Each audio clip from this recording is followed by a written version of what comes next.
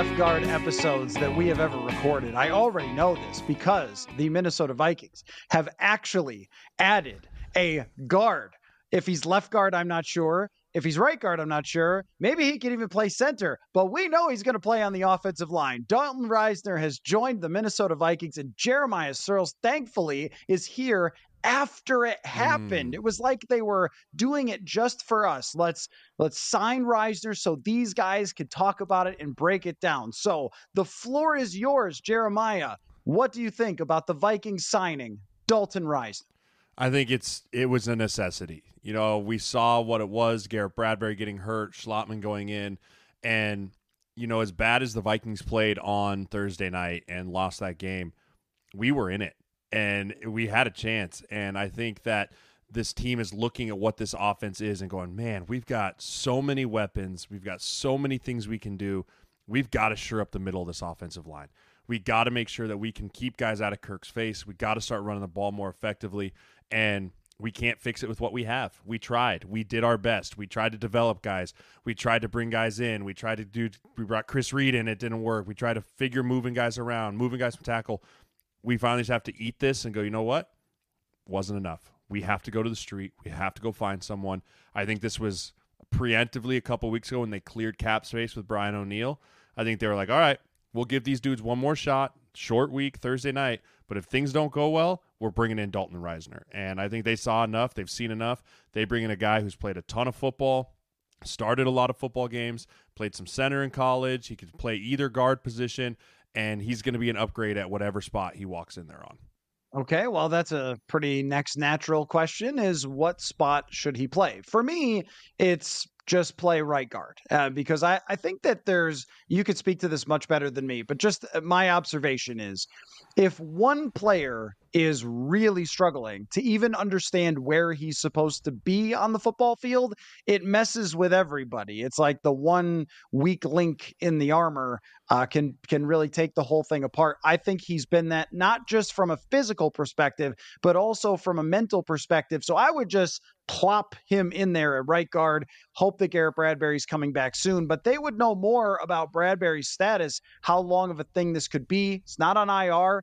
Also, it's not like Ezra Cleveland is really impressed, and that's Risner's position that he's played in the NFL since day one. So where should he slot in?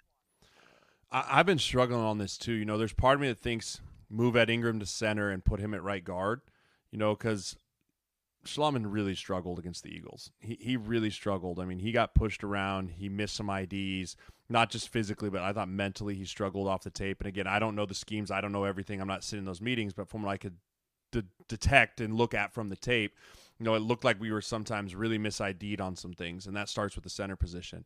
And, you know, I follow Ed Ingram on Instagram, and I watched him during the offseason practicing snaps, practicing doing those things. So I could see them being like, hey, we drafted you high. You need to play. We want you to keep developing. We don't want to trash your confidence right away as a year two guy.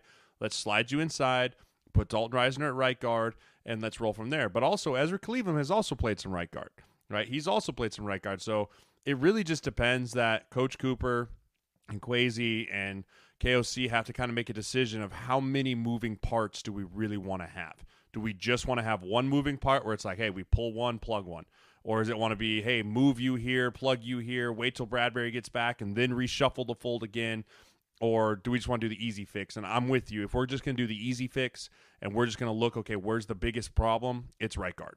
And you plug him in at right guard unless he comes in and he's like, no, I play left. And you're like, all right, I gave you 4 million reasons to play left. Ezra, bump on over, right? I think those are really the two logical choices there, but only time will tell. I don't think he plays this week. It'd be really impressive if he did. If you walked in on a Monday and you started on a Sunday and in this kind of scheme, hats off to you, you know, but I don't think he starts this week. We probably see him start 2 weeks from now at probably the right guard position. Was it how long was Jake Long in the building before they threw him out there? I feel like it was feel like that was the same week, and after one series they were like, nope, no more TJ Clemmings. Here comes Jake Long. I mean, TJ Hawkinson did it last year. I think that's a pretty special thing that he was able to do, but I also think as far as playing right away, I wonder if they snuck him the playbook or they downloaded onto a zip disk that he could go home and take a look at. Because if they don't play him and then they lose and go to 0-3, and then the playoffs become like a major outlier if you're somehow able to make that, but you also signed him, like, what were you doing, right? So this is why the timing of it is, I think, not ideal. Maybe it would have been ideal. Let me check my phone calendar app. Oh yeah, August 1st. That would have been when this thing was ideal. I'll never really understand that, but I know that internal politics play a role. You know this as well.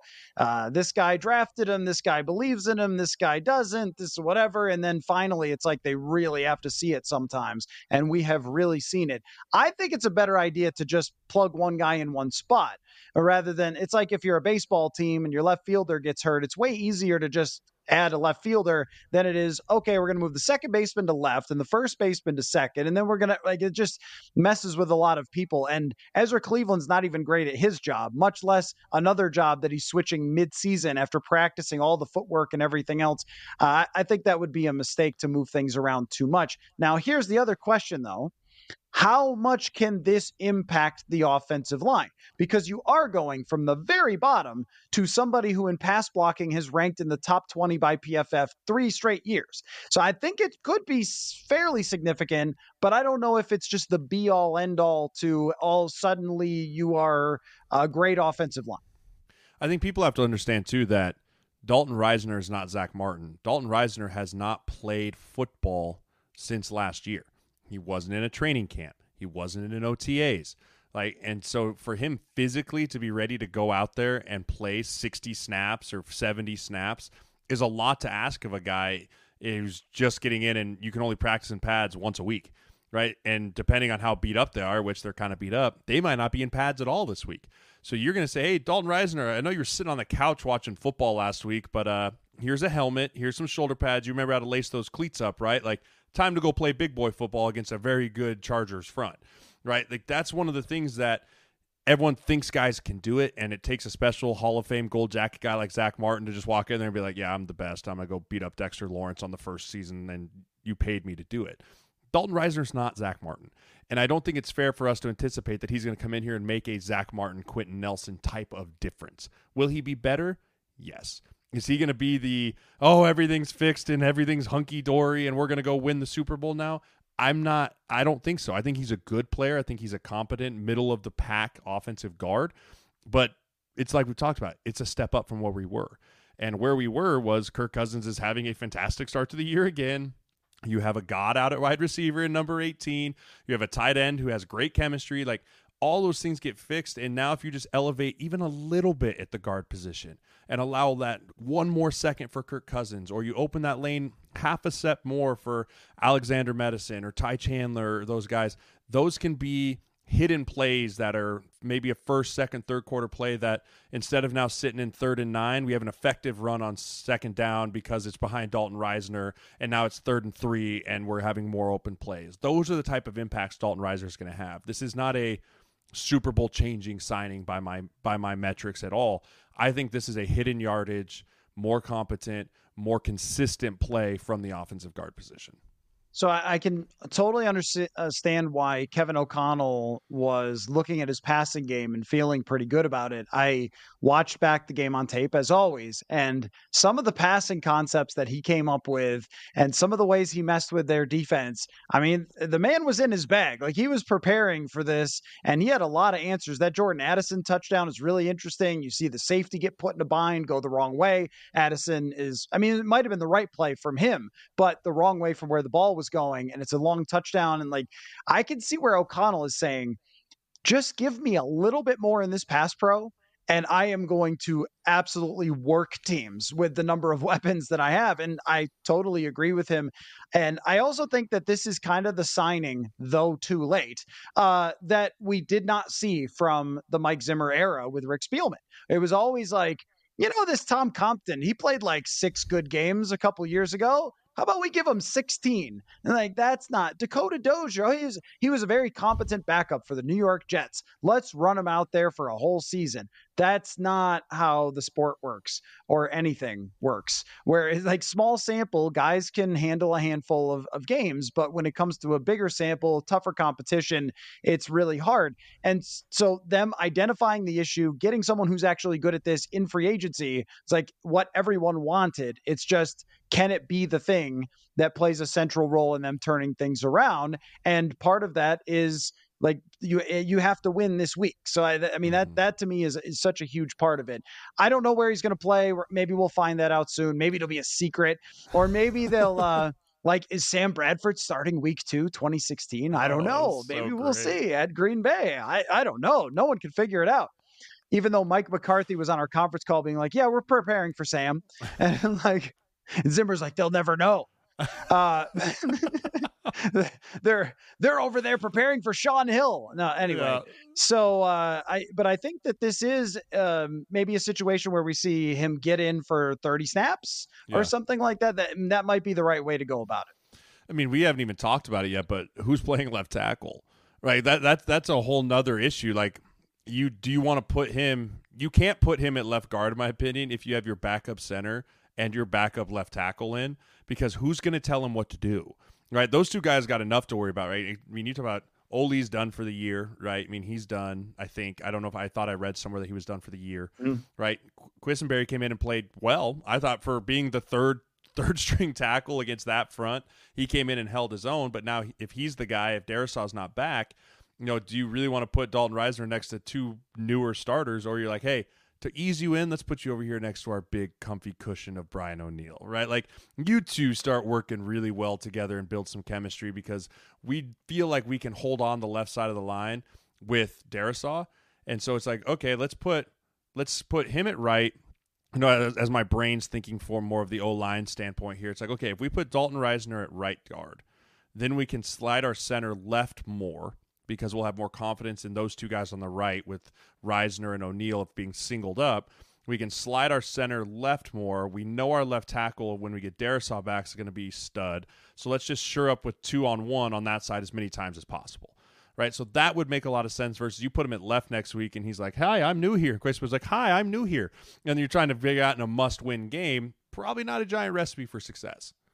Oh, yeah, I totally agree. And that's a great argument to just throw him in. And I don't know to the right side. I mean, and I don't know what the situation is with Darrisaw. We're going to see, does he practice? How much does he practice? And then it might end up being a game time decision. I don't know about Bradbury. The ironic thing about this is the Vikings have had pretty remarkable offensive line health over the last, I don't know how many years, and have just been bad. Anyway, like I think Dakota Dozier did give him 16. It just wasn't 16 good games. But now they, I believe, have the best offensive line left to right probably since 2017, if not better, because Darrisaw is a better player than Riley Reif. And for sure, Brian O'Neill is better than Mike Remmers. So you have, if healthy, even if Ezra Cleveland is your one weak point, he's okay for a worst player on an offensive line. And Bradbury, had taken a step forward last year. It's legit. Like, that's a pretty good offensive line. But how healthy they're going to be, and you really left tackle with an ankle, that sounds hard. It just sounds really tough. And then center with a back issue, that sounds even harder, especially since every defensive tackle wants to bend you backwards and move you that way. So I feel like if they can get healthy, this can be pretty good. I agree. And I think that's part of the signing of Dalton Risner is we can't waste what we have on offense right now. We just can't. It's too good. It's too many weapons, and the future is uncertain with Kirk, and our running game is abysmal, right? So we're going to have to throw the football. We got to fix this now. And so if you were to tell me tomorrow, hey, left to right is Darrisaw, Ezra Cleveland, Garrett Bradbury, Dalton Risner, Brian O'Neill, I'd feel very confident in our ability to go win football games on the offensive side of the ball, right? And I'm going to keep saying the offensive side of the ball because the defensive side of the ball is an entire another can of worms that there's not fixing that anytime soon. But if we're going to have to go get in shootouts every game, which is probably what KOC is thinking, like we're going to have to score 30 to 35 every game if we want to give ourselves a chance to win, well, we better make damn sure everything's buttoned up and as tight as we can on offense. And that just goes back to why now is probably why they pulled the trigger on Dalton Risner. Okay, momentarily on the defense, because I was really baffled, I guess, a little bit by what happened when I watched it back. I mean, in real time, a little bit, but especially after watching it back, but momentarily. The running game is, if anything, Dalton Risner's weakness by the PFF grades. And they usually tell a pretty good story when it comes to, either run or pass blocking. But I feel like with run blocking, this is just my feeling, is that five gentlemen working together is really the key. And I think that one of the major issues with Ed Ingram specifically is not having five large gentlemen working together. One is kind of, I don't know, looking at the clouds. I mean, sometimes you're like, where were you? What were you doing there? So I think that even if Dalton Risner, even if he's not capable of moving bodies like a Philadelphia Eagle is, even if he is just in the right spot, blocking the right human being on the other side, that is going to help the running game. But how much can he help that? And also, is it just the offensive line that's the problem, or are there Alexander Madison issues as well? Yeah, it's definitely a committee problem. It's easy to pin it all on the offensive line and be like, boo, you guys suck. Like, it's really easy to do that. But the two games now that I've watched and looked at and studied, like, okay, why is this running game really not sputtering? It's just dead on contact, right? And you look at it, and you're right. It's usually one of the five or one of the six or seven, if you include tight ends, missing one guy. And that's all it takes in the run game. You can have four guys grade out great, and if you have one guy miss or one guy with bad hat placement or miss a linebacker run through, the play is dead on arrival. And that seemed to be the theme even a little bit last year with why this running game is not well. And so you say, okay, so that's one issue. The second issue that stems from that first issue is Madison not trusting his blockers, right? I think everyone's like, man, what's going on with Alexander Madison right now? Why isn't he hitting? And the great offensive line running back combos have great fluency and congruency in how they trust each other with the patience to let the blocks develop, let the scheme develop, and then put your foot in the ground and make the cut. And right now, I don't believe Madison has the confidence in his offensive line to be patient and allow the runs to come to him. He is forcing the issue. And by forcing the issue, I think he's like, I got to get to the line of scrimmage quickly before I get hit. Right, so he's not allowing that backside combo to cave down and put his foot in the ground and get back there. Or they're not running as much zone, right? So he's not getting ahead of steam laterally before. He's going more downhill initially, so the reads are quicker and everything's happening faster. And when you don't trust your offensive line to be in the right place, you just are kind of lost in your run. You're not really trusting or feeling it. You don't feel like you're in a rhythm. And it just feels like he's back there very choppy right now. He just doesn't feel like he has a good feel of where he wants to go on any given run. Versus you flip it and look what the Eagles did to the Vikings, right? Like Swift was so patient and so calm and understanding like, hey, this is an inside zone to the left, but I know that backside Goddard and Lane Johnson are going to cave this guy down and climb to the linebacker, so I'm going to press it, make that linebacker come over the top, put my foot in the ground, and come out the backside. And there's just none of that trust factor going on this offense. And even Hawkinson at times has struggled in the run game. I thought that he's done well and, phenomenal in the pass game, obviously. But, that tenacity and blocker that we see out of Kittle and that I saw from him in Detroit is just not really there. And I think that might also be with he didn't work a ton with Brian O'Neill in the offseason because O'Neill didn't practice. Right now, Darrisaw's out. And so he's working with tackles and getting fits and stuff that he never had to do before because they're new tackles. So all those things combination together are why our run game is poo-poo. It's a combination of everything. It's not a one individual thing. There's a lot of factors that go into making a poor Folks, I am game. absolutely pumped about my prize picks this week because I crushed it. If you have not heard of it, Prize Picks is the easiest and best way to play daily fantasy, except instead of betting against thousands of other players or people who spend their entire life doing fantasy, all you need to do is pick more or less between 2 and 6 player stat projections. Say a quarterback's number is 250 yards or a wide receiver 100 yards receiving, go more or less, and bang, you're in, you're playing, and you can pick from hundreds of players and numbers this football season. And there are other sports that you can choose from as well. So last week, I nailed that Devontae Smith, Justin Jefferson, and TJ Hawkinson would all get more yards than expected. Pretty easy ones to pick, if you ask me. So it doesn't take an arm and a leg money wise to be able to play. You can turn $10 into $250 with just a couple taps. Perfect way to fit it in a busy day. Do it right before the game, whenever you want at Prize Picks. And we're going to be going in on it all season long. You're going to hear every week making our picks. So go to prizepicks.com/purple and use the code purple for a first deposit match up to $100. That's prizepicks.com/purple. Use the code purple. Daily fantasy sports made easy. Yeah, I also think that Alexander Madison is quite good at doing two things. If you give him the ball and it's straightforward, shot out of a cannon, straightforward, that he is at worst case going to ram into some people and fall forward for 3 or 4 yards. He also, I think, was very good at outside zone. The Gary Kubiak, get your steps right, that whole like Gibbs, Dennison group that invented that whole thing, Shanahan, he was drafted into that and he worked really well in that. And when you look at his rushing yards over expected when he's playing in that system, they were good. But the last 2 years, it hasn't been good. And so I don't know if it's more complicated or it just requires a different type of vision or patience or what exactly it is. But it's not fitting with what he does well. So can Kevin O'Connell adjust that? Because O'Connell has never been an outside zone, get everybody moving, run the boots off it type of thing. He's been much more of this kind. He calls it mid zone. There's a little more gap in there and that sort of stuff. But it hasn't worked for Madison. And there's no other option. And this was the other thing we were talking about, like, oh, Dalton Risner's here, like a little late. But the same thing goes for any other running back. As soon as it was clear Kene Nwangwu was going to be hurt, then okay, Myles Gaskin's just not enough. And so maybe there needed to be somebody else. But this is what you have. And I don't know that there's any real improving it.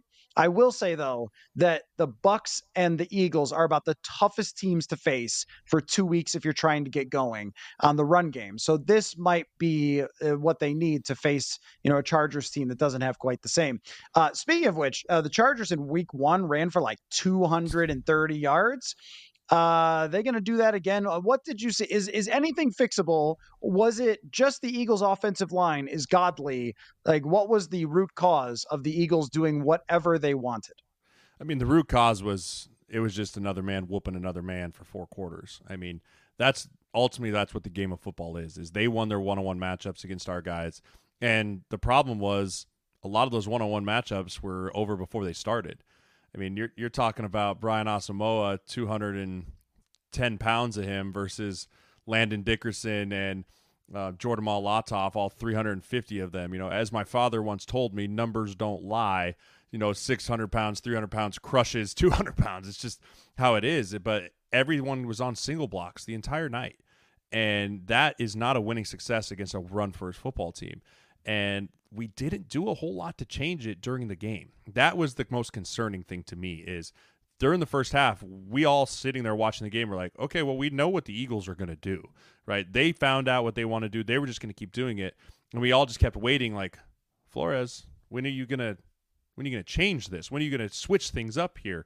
And he just never really did. You never got to see 4 or 5 D linemen in the game, right? It was like, all right, screw it. Harrison Phillips, Dean Lowry, Daniil Hunter, all of you go, right? Like engage 8, figure it out. And it never really happened. It still was just whole like we're going to run guys all over the place and try and get going. But that offensive line was so well coached. I mean, Jeff Stoutland is their O-line coach. He's one of the best in the business.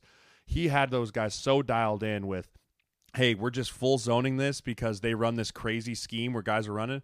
You step, you protect your gap. If nothing's there, you stay on your track till something comes, or you put your foot in the ground and rock back to someone coming to you.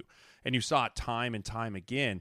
If we don't figure out how to just stiffen up in the front, whether that's more bodies, whether that's guys just playing better, we're going to really struggle stopping the run this year because one thing this defense doesn't have, and I mean, it doesn't have a lot of things, but the glaring thing is lack of size. We don't have big bodies, big linebackers, big D linemen that can run up there and be run stuffers. We're built to defend the pass and we're built to run over the place.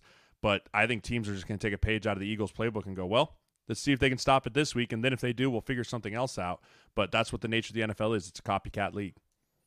And that will be very interesting to see this week with the Chargers. Will they actually stay with the run? Because even in 2021, I thought that the Vikings, when they had a horrific run defense that year, that some teams lost games to the Vikings because they just couldn't do it. Like if you're an offensive coordinator, you get hired, you're the next offensive coordinator genius. And what does that usually mean? I've got all the passing concepts. Look how brilliant they are. I'll make the most of the quarterback. And oh yeah, I guess we'll have a run game. We'll see how it works out. But the Eagles, now they're not like that though. They are all in on the run game. How many other teams are going to do that as they kind of go down the stretch here? Well, one of them is San Francisco for sure. It probably won't matter against Kansas City. Like you're going to face some teams that probably can do this. I don't know if the Chargers are truly one of them or they just had a good week in week one on the ground. But I think that that's the thing they have to solve. I also did have the same thought. Like, hey, is anybody fat here? Just go stand there. Just do something. Like, how many fat? But honestly, so they lost James Lynch. And, Kyra Stanga has not gotten a lot of work. And it was an undrafted guy who showed up, whenever, last year, whenever, and he had some pretty good moments and he played a lot in camp, but this is not a guy who's facing Jason Kelsey effectively. And I was watching Landon Dickerson be like, they got another one? Like, oh my God, they could just do anything. And so this offensive line is unusual though, because this is like the cream of the crop. That's the Mahomes of offensive line. So not everyone's going to be able to do this. But I also think you have nobody that can stuff the other team. Just nobody except for Harrison Phillips. And he is about 40 or 50 pounds undersized for what a nose tackle usually is in this type of system. Yeah, I mean, I think we're really reeling the loss of Dalvin Tomlinson, right? As much as everyone wanted to say, like, oh, he wasn't this, he wasn't that, he's a big body that ate up double teams, right? And he was very effective at it. I watched him do it the last couple of weeks in Cleveland. He did a great job against Cincy, and he did a really good job last night, right? Like, he's doing what they want him to do. And I think he's a guy that we're going to really miss. And so for what we do to fix that, your guess is as good as mine, because I don't know how you fix a personnel issue week 3. You can't hit the transfer portal, right? There's no like, hey, let's see who's floating around in the portal and see who we can bring in. Like, yeah, you can bring guys in off the street, but they're on the street for a reason. Like, if you were good and effective, you're on a football team. Right. And yes, that's the Chargers O-line is obviously not the Eagles O-line. And if Eckler's out, it's obviously not the same thing as Kelly is not Eckler. But they have an all-pro left tackle. They've got one of the highest paid centers in the league. They've got 2 young guards, in Zion Johnson. And then they have, I think it's Pipkins or whatever his name is at right tackle. Like, it's a good offensive line. It's a top 15, right? I'd say they're in the top half of the league of offensive line. But I think to go back to your previous point about why teams get away from running the football is if you're paying your quarterback this much money, you're going to make him throw the football. And Herbert's one of those guys that signed one of those fat contracts, and they're going to be like, hey, you're going to earn that. You're going to throw that arm till it falls off, right? And I think sometimes teams can get in their own way with that thought process of, well, we paid all this money to this guy, and Kelly's getting $400,000 this year. Like, why are we giving him the football, right? Versus that's the devaluation of the running back. That's everything that I just mentioned is why people aren't paying running backs anymore, and it's why you're seeing teams run away from the run game so much. It's going to hurt football, and the teams that get back to it quicker and the teams that get back to it first are going to be the ones that have great success with the run games. I do think that we are seeing, and this, I just always believe in the ebbs and flows of football, right? Like everybody after 2020, when it was one of the most successful passing years, was like, this is modern football, positionless defense. They're going to have to go small. And then, of course, that works in 2021 for some defenses. And it was like, oh, let's copy this system and get smaller players. And now teams are coming back the other way and saying, how about we run the football down your face? And last year was the most successful, like, expected points added in terms of running that's ever happened in the NFL. And part of that's running quarterbacks as well, which was a huge problem for them. Not that Hurts was the problem, but it was you have to watch Hurts. And so there was like one play for DeAndre Swift where a Caleb Evans is assigned to Hurts, and he just sort of stands there and looks at him as DeAndre Swift just runs right by, and it's like, not okay. that it's not the guy with the ball. And then it was like a 12-yard gain. So that's all playing into it. But I think that teams are realizing this.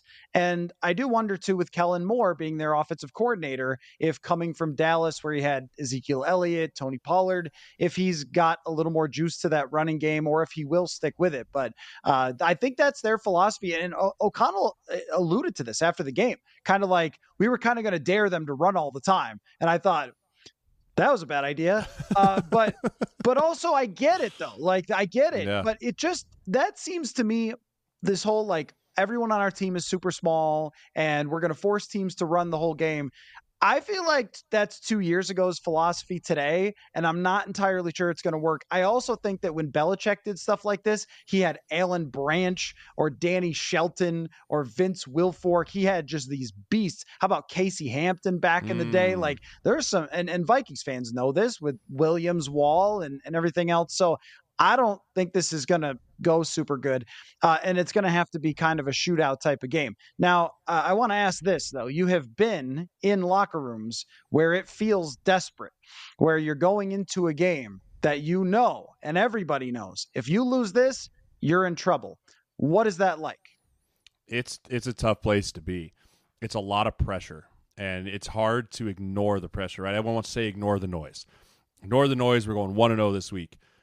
It's a lot of noise. It's a lot of noise, especially in a day and age where you pull up your Instagram feed or your Twitter feed, and the first thing you see is like teams that started 0-3 have never made the playoffs. It's like, oh shit, right? Like it's one of those things where you're like, man, and then you try and be like, okay, flush it, I'll move on, but it lives there, right in the back of your brain, right? And you can put added pressure onto yourself as a player or as an offense or as a defense or whatever it is, and just be like, man, I have to do something different, or I have to play better, or I have to do this, instead of just trusting the process and trusting the scheme. And then you add into like, oh man, they brought someone else in. Maybe I am the problem, right? And you start doubting yourself like a Dalton Risner, and you bring in like, man, I must be the issue. I'm the reason we're losing. It just, everyone can kind of get out of track and out of sync versus it's really up to the veterans, the Danielle Hunters, the Kirk Cousins, the Harrison Smiths to settle everyone from a player's standpoint and be like, listen, it's a long season, right? We just have to get the first win. Like we have to break the dam a little bit here. Like we just have to crack first in, get this first win. Like you saw teams do this week, right? No one's panicking on Kansas City anymore, right? After the first week, everyone's like, Kansas City's washed. They're done. Get them out, right? And then they go win. Like, oh, okay. Yeah, they're okay, right? Same thing with the Bills, right? I think if the Vikings can just settle and get that first win and find a way to be like, hey, this is a very similar team to last year. They found ways to win in the fourth quarter. This is going to be how it's going to be. Everyone will settle down, including everyone in the room. But right now, I mean, everyone's butthole in the room right now is real clenched, real tight, because it is a pivotal moment in the season. And what makes it even worse is the team coming in is in the exact same situation, right? I mean, it is honestly two teams with their backs completely against the wall where this could be an absolute turning point for both these teams. It's going to be very interesting to see which team allows that added pressure to affect their performance on Sunday. So the stat that popped up here, only 6 teams have made the playoffs since 1979 after starting 0-3. And there are a lot of articles about it. A couple happened in my childhood to tell you like how rare this is. The 1995 Detroit Lions, Bobby Ross, super fun team. Or was that, no, Wayne Fonts? Was it Wayne Fonts? Might have been Wayne Fonts. Super fun team. Barry Sanders. 4 years old. Yeah, they threw the ball all over the place. So there was that. And the 1998 Doug Flutie Buffalo Bills. A lot of fun with that team as well. And I have the Flutie Flakes here somewhere from that year when they came out. But that tells a pretty good story. I mean, you start 3 games down. It feels like, well, there's a lot of season to go. But then even to get to 9 wins, which is a 50-50 shot, then you have to go 9-5 the rest of the way, which means you got to like whoop everybody. You know, you got to be like an elite team to go 9-5. So yeah, it could be a rough ride here. How do you think this plays out against 2 of your former squads? And will you wear half a jersey for this says Sirles for each side, like SIR, and then the LES is the Vikings and one side? No, is that not what you're gonna do? No. Okay. I'll just watch. You know, just a suggestion. I have Herbert and Kirk in 2 separate fantasy leagues, so I'll be cheering for a big, high-scoring game.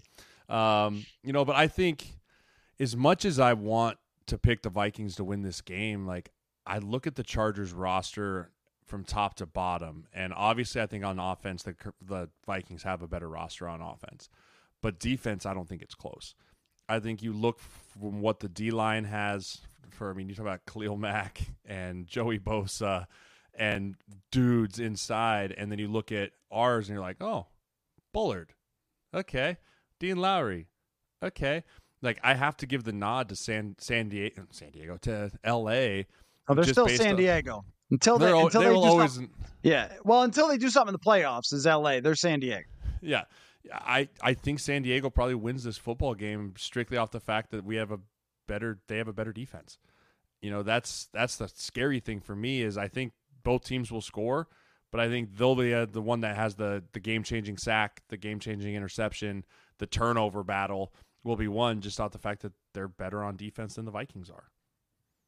Yeah, it's hard to dispute that. The only thing is they're the Chargers, and I think you forgot about that. That's so true. The one thing that I do think the Vikings have an advantage in is coaching. Other than home field advantage, which I think is helpful, except for if any team is used to playing in a stadium cheering against them, since they have 17 games of it, unless they go to London, that would be the Los Angeles Chargers. I mean, it was straight up purple when they went there in 2021. They were using silent count. So they're used to it. But I also have just at this juncture no respect for Brandon Staley as a head coach. And I think that there's a history with O'Connell on offense and Brian Flores on defense that just to me would suggest that they can outcoach the Los Angeles Chargers, because in my mind, they are one of the most disappointing teams. You not only had Justin Herbert on a rookie contract, but you had an opportunity to build that roster. They have signed a ton of people on defense, brought in all sorts of talent, and yet it just never seems to come together. And so they botched his entire rookie contract. And then now they were like, oh man, we should do something about that. And here you are sitting at 0-2. There's no LaDainian Tomlinson that's walking through this door. Actually, Keenan McCardle, revenge game. I forgot Keenan McCardle was a former Charger as well. Darren Sproles. These guys aren't helping. Lorenzo Neal's not showing up to block for you out of the backfield. So I think I'll probably pick the Vikings based on coaching, because I think that they're very even teams otherwise. If Darrisaw's back, that levels the playing field a little bit. But if you're talking about David Quisenberry going against Khalil Mack or Joey Bosa, that's a mismatch waiting to happen, and that could be a big problem that we have to figure out and game plan. And maybe that means Hawk has to stay in more and Chip or whatever it may be. But that's going to be the turning point. The pivotal change will be the left tackle for the Vikings. I really do believe that, because those two guys are complete game wreckers. They're not just game changers; they're game wreckers. They can ruin a game if you don't have a guy that's capable to block them, play in and play out. Khalil Mack against the Vikings wrecking games. I don't. Never heard of it. Doesn't sound familiar. I also think that if Marcus Davenport plays at some point this year, that would probably help as well.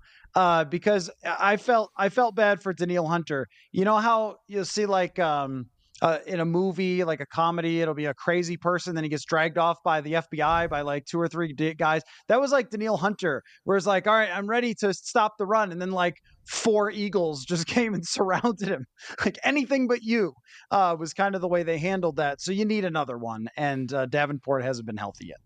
Yeah, and Davenport's built better for that than Danielle Hunter is, right? You want, hey, if the strength of the formation and the tight ends are over here, hey, Davenport, you're bigger. You go eat that up. Let's put Danielle Hunter on the outside where it's a one-on-one block with the tackle instead, right? And that's what they wanted this defense to be. But when you talk about having minimal depth at that position, and, Wanham's not that guy either, Davenport was really the only guy on this roster that fit that spot, that specific kind of strong defensive end spot. And once he's got hurt and not played, we've been in a bit of panic mode ever since of trying to get guys in there. And the problem is we're just beating up Danielle Hunter. Right, we're beating up Danielle Hunter, asking him to take on double teams and triple teams and doing those things that he's capable of, but he's getting a little older, right? We need him to be fresh to rush the passer on third down and do what he does best. And so if we can get Davenport back and get Danielle Hunter back on the edge and let him be a little more free and use his quickness and his length on those single blocks, it'll be much more effective. But if he's not healthy, he's not healthy. It's you can't put a wounded guy out there and expect him to hold up in the run. Yeah, I think that with Danielle Hunter, there is not just no help on the other side. There's really no help when it comes to rushing the passer Mhm. anywhere. And they're relying entirely on those blitzes and stuff, which, can be helpful. But I mean, sometimes you need four dudes to just go chase the quarterback and win. And there's one dude who can do that if Davenport isn't in. Also, put it under the category of, oh, yeah. Marcus Davenport missed a couple games. I mean, historically, like this has been who he is. I'm not, I don't like when anybody can't play because they have injuries and stuff, but like that's been who he is. And they said, no, DJ Wanham and Patrick Jones are fine solutions. They're not. So this was one just like with Dalton Risner, whereas like maybe August 1st should have been the date of finding another one of these guys and restructuring O'Neill. Not that we would ever second guess any front offices. So Never. anyway, love to see it, hate to see it. I'm going to start off with a sarcastic hate to see it. It is just too bad the Deshaun Watson move is blowing up on the Browns. I just feel distraught. I barely got out of bed this morning. I was so distraught watching Deshaun Watson look like hot garbage. It's just too bad, for such a well-run organization with great moral standing to have something go wrong for them. Too bad, Browns. Sorry about all that. Deshaun Watson is bad. I mean, not just bad, but making bad decisions. Like the face mask penalty. Like it's not just bad play, like it's bad Bad leadership. decisions for Deshaun Watson. Yeah, I know. Using his hands for the wrong things. How dare he? Oh. Sorry, too far. Anyways, my hate to see it. I can't stand to see Deion Sanders on my television anymore. I'm so sick and tired about hearing about Coach Prime. And yes, he's winning. It's great. And I'm sure ESPN's loving it because their ratings are probably through the roof. But I'm just so tired of hearing about him and not his team. It's not the CU Buffaloes. It's Deion Sanders, right? And it's just so frustrating. And I stayed up till 1:20 in the morning watching that CSU game going, please, Norvell, find a way to do this. And they just blew it. And they blew it in just classic CSU fashion, too. I mean, they should have went for two after they scored, because if you got in a shootout with that team, you weren't going to win. You give that team a chance from the 20, they're going to score way more than you are. I thought Norvell should have went for it, but I'm tired of hearing about Coach Prime. I hope Oregon dog stomps them by 40, and then I hope USC does it again, and then I hope everything can be right in the world, because that's not a great football team. They're good. They have good talent, but that's not a championship caliber football team like everyone wants to say they are. The next couple of weeks are going to be hard for them, especially with Hunter, who was head hunted in that game. And I did feel bad for him in that game. Well, it's hard. See, the thing for me is it's hard to not like something that Deion Sanders is doing, because you mentioned our age. And I mean, I'm starting to like football as a child in about 1993, 1994, and Deion Sanders is the coolest person alive. He's playing baseball, he's making rap videos or whatever. He's got the shades, he's got the dances, he's backing it up. He's winning the Super Bowl with the 49ers. I mean, this is like me and my brother in the backyard doing the Deion dance every time we're scoring. And I'm impressed. I mean, he built a really good team there, and they are super fun to watch, and it's become a big show. But even more for me, though, is his son. I really enjoy this kid playing quarterback, and we could talk about whether he's the next Viking quarterback or not. But I love his poise. I love the way he plays. I mean, 98 yards to go tie a game with a 2-point conversion, then win an OT. I don't care who it's against, with all the celebrities and all the crowd and all the everything, and the fifth highest rated game ever in college football. I mean, that was pretty cool for him. So I've enjoyed watching the Colorado experience a lot because of their quarterback, and because you just can't convince me to be anti-Deion. So, I mean, I can't believe he power ranked his family. Okay, that was hilarious on Instagram. Yeah. He's like, everyone gets ranked. Like, you publicly power ranked how much you love your children. That is the thing about liking Deion Sanders, but not endorsing everything Deion Sanders does. Okay, that's the thing. Like, you can't talk me out of Deion, but I'm not saying I subscribe to everything. I am going to say, hate to see it, because I was actually able to watch a lot of games this week, more than I would where I'm trying to just play catch up. I hate to see what CJ Stroud has as an offensive line for his rookie year. I think he has shown poise. I think that he's thrown the football extremely well, but that is just sad. And I don't know what happened there. Like, he doesn't have great receivers. They're serviceable, but that offensive line is miserable. And I just feel like it's going to be a very, very tough season. And also hated to see Anthony Richardson get a concussion after he looked great in that game. And I don't want to make judgments on Bryce Young, but yucky. Ew.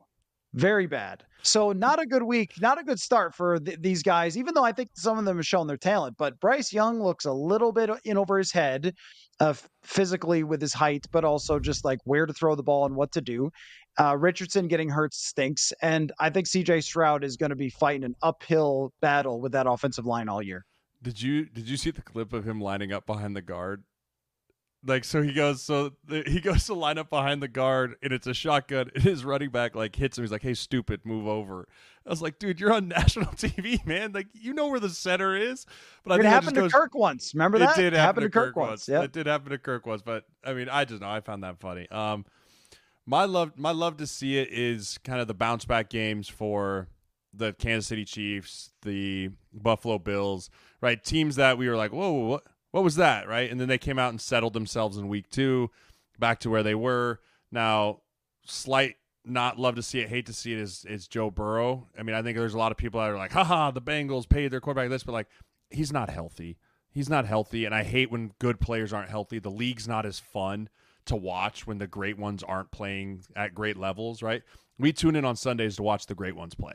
And seeing what the Bengals are trying to do with him back there, obviously at 75% or maybe even less, and he re-aggravates it. Like, that's a hate to see it for me, but I love to see it that the other big quarterbacks kind of bounce back this week.